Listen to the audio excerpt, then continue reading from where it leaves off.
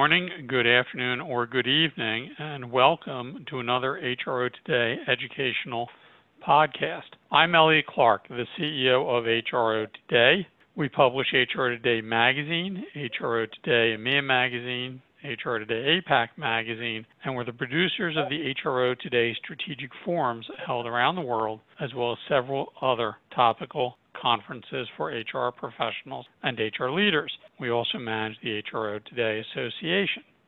Today we're going to talk to a specific part of the HRO Today audience, but many of the lessons and challenges for that audience are present in all parts of the marketplace.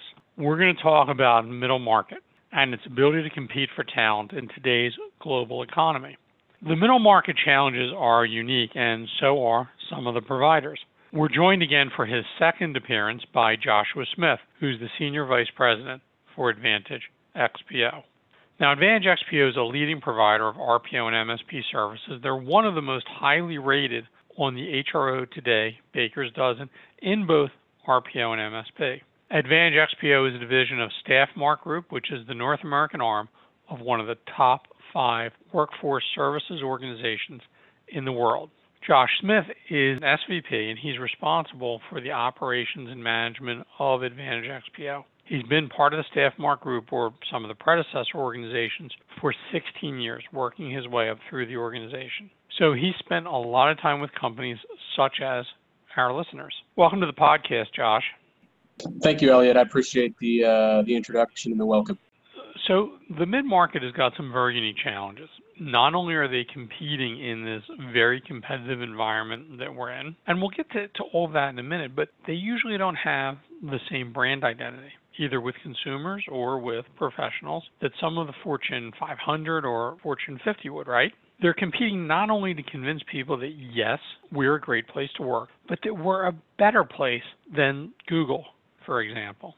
So as an RPO and MSP provider that focuses on the mid-market, you've got to encounter all of these unique challenges. Now, what we hear from the mass media talk about the super competitive market for talent is that they're citing always these huge firms like Google. That's all they talk about. But the market is equally competitive for the mid-sized companies, and they usually don't have the budget or infrastructure for a large recruiting team.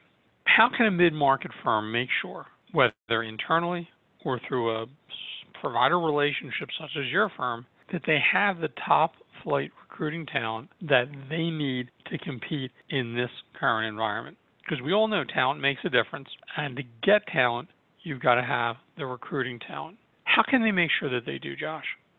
That's a great question. So, I think really whether your company is utilizing an in-house recruiting team or utilizing a recruiting partner, whether that be RPO or MSP for your non-permanent or contingent workforce, there are a couple of things that should be done to ensure your company is able to compete in a competitive talent market. As you mentioned, Elliot, the mid-market is highly competitive. In fact, the mid-market, mid-sized companies are oftentimes competing with the larger players. They don't have all of the bells and whistles. They don't have all of the benefits and perks, and so they have to be even more diligent in their search for top talent in the market and how they elevate themselves in the eyes of potential candidates. And so there's a few things that I would say organizations need to look at. So first and foremost, and this is something that we see quite often, is the no one-size-fits-all approach. And what I mean by that is it's important to ensure that your recruiting organization has resources that are aligned to deliver based on the needs of the company. For example, are we looking at support roles or strategic roles? Do we have recruiters that specialize in each specific category, knowing that those candidates and that candidate process will differ? The days of the generalist recruiter that manages everything from hourly blue collar to white collar professional to leadership on both the permanent and contract front, those days are gone. The market has changed, and if this is the model of any of our listeners, I do believe it's time to look at change, because ultimately that would not be sustainable. It's probably not sustainable now and probably will not be sustainable in the future. The second thing is to really know what is the fruit of your hiring efforts. So whether you're using an internal talent acquisition group or an external talent acquisition partner, it's important to understand how you're tracking and what results you're producing. And so oftentimes having metrics that include requisition coverage, so how many requisitions that are currently open in an organization have active candidates engaged in the process, down to candidate funnel metric. So what does the top end of your funnel look like? How many candidates are you driving into the platform? What are those conversion ratios from submittal to interview, from interview to offer, and from offer to start? And then some of the basics that we see in TA, some of the kind of fundamental and foundational KPIs and measurements of time to fill and time to start. That's a very important process because whether you're investing in internal resources or you're investing in an external partnership, it's important to know where those dollars are going. I think the third part is you really have to continue to evaluate your hiring requirements. And there is no one that's above the fray here, whether you're an enterprise organization, a Fortune 500, Fortune 100, Fortune 1000, or mid-market company. You're competing for talent in a very hot labor market. And so if you're not constantly looking at the positions you recruit for, the pay and benefit structure offered for those positions, the job descriptions, including how you write the ads and where those jobs are posted and distributed to potential job seekers, you're putting yourself at a disadvantage. I think recruiters need the ability to cast their net as far and wide as possible across a variety of channels in order to capture enough of a target audience. And then the question should always, that TA leaders and organizational leaders should always be asking, what are we doing to stay ahead of the competition? Again, because the mid-sized companies aren't just competing against mid-sized competitors, they're competing against everybody. So what are we doing to stay ahead of our local competition and of our global competition from a talent acquisition and attraction standpoint? And then the last thing here is to stay up to date on the latest hiring trends. And so our company, Advantage XPO, like many others, put out a hiring trends report every year that help companies prepare for their hiring strategies as they move into new fiscal years. And sometimes these trends seem to be very simple, like always be in a hiring mindset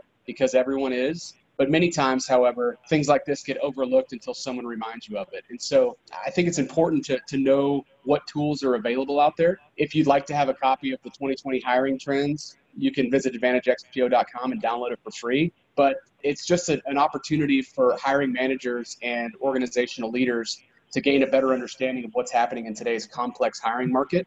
And this might be an opportunity to help them decide what they want to do in terms of their talent acquisition strategy for 2020. After all is said and done, really, you have to ask yourself, Elliot, did I increase stakeholder value? So by checking the box on 1, 2, 3, and 4, if you're not increasing stakeholder value, then you're not doing your job. But if you are, I would say continue doing the great work. If you feel like you're not increasing stakeholder value in the talent acquisition process, it may be time to look at what needs to change in the organization. Interesting. Part of it, I would think that a lot of the disciplines you talked about in terms of knowing your numbers, being in the right mindset, comes from, really top flight or good recruiters, whether they be corporate or based in service organizations, have those disciplines as a sort of given, right? They know they've got to be looking at their funnel metrics. They know they've got to be looking at their pipelines. How do you make sure, whether, you're internal or a firm such as Advantage XPO, that you really have the top recruiters? Because that's really where it all starts. If you don't have great recruiting teams, you're not going to have a great outcome. Absolutely. You and I have been doing this long enough that you know that this is not an on-the-job training thing when you got 2.5% unemployment. Correct. Absolutely. And, I think to your point, at the end of the day, results are going to speak louder than anything else. And so are you driving a higher qualification of candidate through the process? Are you able to attract and retain top talent in your organization? Are your vacancies diminishing? Are your time to fill metrics reducing? And is your workforce dynamic improving? And I think that's really the telling factor in if these things are working or not. Metrics are important, but if those metrics aren't producing quantifiable and valuable results and outcomes, then they're probably not the right metrics. Let's talk about one other thing that's a challenge for, particularly from an infrastructure perspective, for companies and a huge risk. I've been reading recently, this is sort of one of the number one concerns, and that's worker classification, the complexity of workforce planning, and classification of workers and planning for an economy where the workforce is now changing. The demographic is a combination of permanent, contingent, so-called gig workers. And it's something that many firms need help with, and we're seeing a lot of questions to HRO today about worker classification. For a mid-sized company in this market, what should they expect from a service provider who can give this workforce planning piece? including the workforce classification, sort of that perspective of execution around the composition and the management of the workforce. How can you help them rationalize what should be permanent, what should be contingent, what should be, independent contractors? What should they expect from you guys as a service offering to help them rationalize this? That's a great question. And, I'm going to start off with this statement. First off, not all workforce solutions providers are set up or have the knowledge to provide clients with a full complement of workforce options. There are times where you see contingent workforce providers that kind of eclipse into a broader total talent management infrastructure without the ability or the know-how on how to administer or deliver that.